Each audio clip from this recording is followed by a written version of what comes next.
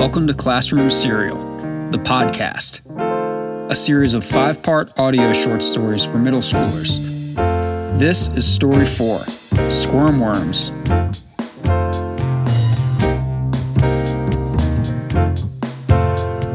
Part 1 of 5, Mr. Nitman's Complaint.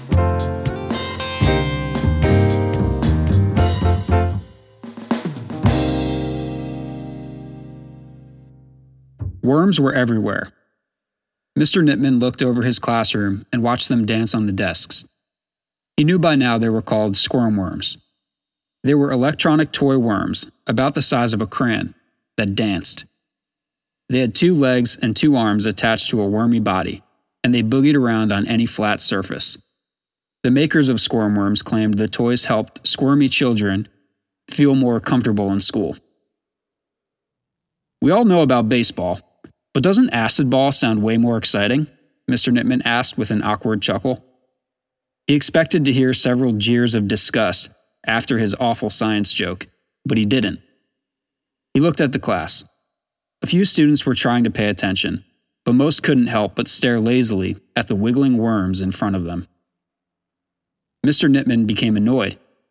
He knew he had only about a week left before holiday break to finish his unit on acids and bases. Just then, it hit him. Holiday break! Any child who didn't already have a squirm worm would get one over the holidays. Then every student would be hypnotized. Mr. Nitman needed to find a way to get squirm worms banned from Fairview Middle.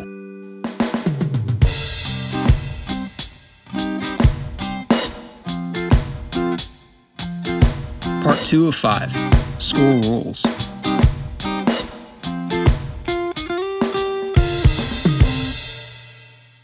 After school, Mr. Nitman went to talk to Principal Mellon about squirm worms. When he walked into the principal's office, Nitman immediately saw 4 worms wiggling on Mellon's desk. He was relieved. Ah, I see you are familiar with squirm worms too, Nitman said. You've had to confiscate a few, Oh, no, Mellon replied. These are mine.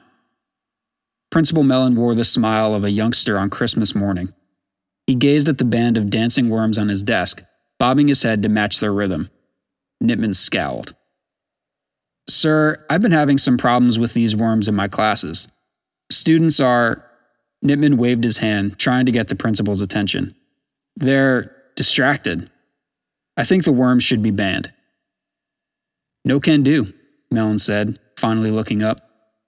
They say these little guys actually help kids who have trouble sitting still. I couldn't ban them from school. Parents might get upset. We can only ban items that are dangerous. Mr. Nitman had been staring at the wispy snow starting to fall outside Principal Mellon's window. With the word dangerous, his attention snapped back to the principal. Mr. Nitman had an idea.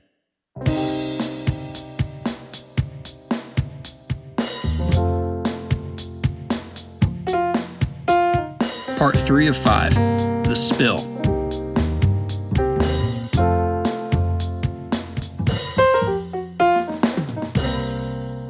Students, this acid is very dangerous, Mr. Nitman said to his class the next day.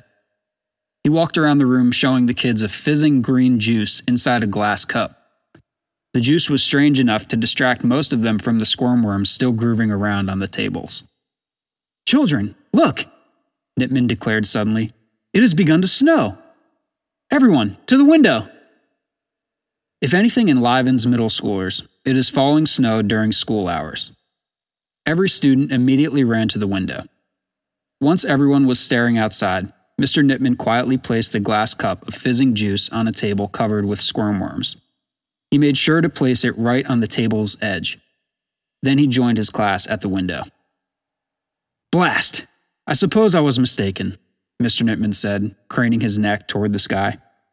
Not a single snowflake fluttered down. A chilling crash brought everyone's attention back to the classroom.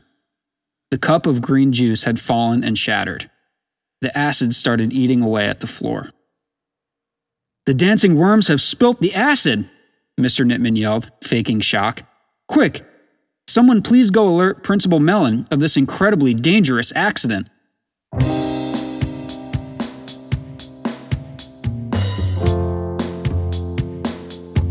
Part 4 of 5. 2 Holiday Wishes.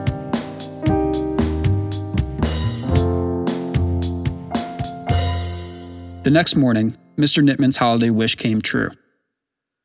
Attention students and staff. Principal Mellon's voice scratched through the loudspeaker. Squirm worms are no longer permitted at Fairview Middle School. It pains me to say it, but those cute little bugs have proven themselves dangerous. As I saw yesterday, their adorable dancing can cause destruction if they get too close to chemicals. Please don't bring squirm worms to school anymore. And please never dance near chemicals. That is all. That afternoon, Mr. Nitman practically skipped to his car. In the parking lot, he ran into Mrs. Fincher, Eric's mother.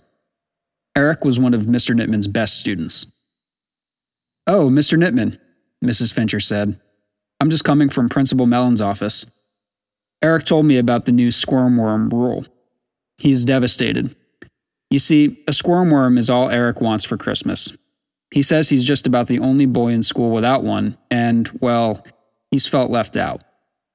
I was hoping Principal Mellon might lift the ban so Eric's Christmas won't be so disappointing." Mr. Nitman's heart sank. As his holiday wish came true, Eric Fincher's was ruined.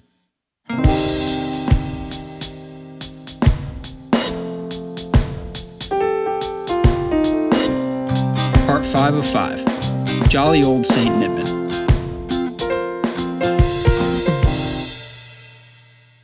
After speaking with Mrs. Fincher, Mr. Nitman returned to his classroom. He examined the table from the acid accident. Then he took a screwdriver from his desk and got to work. When Eric Fincher's class arrived the next day, Mr. Nitman was holding another glass cup. This time, the cup was filled with a muddy-looking liquid. "Today," Mr. Nitman said as he strolled toward the scene of the acid spill, "I thought we'd explore a few common acids." Holding up the cup with one hand, Nitman casually leaned on the table with the other. Crash! The table collapsed and Mr. Nitman tumbled to the floor, spilling the muddy liquid all over himself. The class rushed over. Principal Mellon, who had heard the crash from the hallway, stormed in. "Not to worry, everyone. It is only chocolate milk. A slightly acidic and delicious beverage," Mr. Nitman said from the floor. "But it appears this table is broken. I suppose it was this wobbly leg, not the squirm worms, that caused the acid to fall the other day. The worms appear innocent." "Sir," Eric Fincher said, turning to Principal Mellon, "does this mean squirm worms may return?" The principal gave Eric the good news. Mr. Nitman returned to his desk and hid the screwdriver, the instrument of his good holiday deed.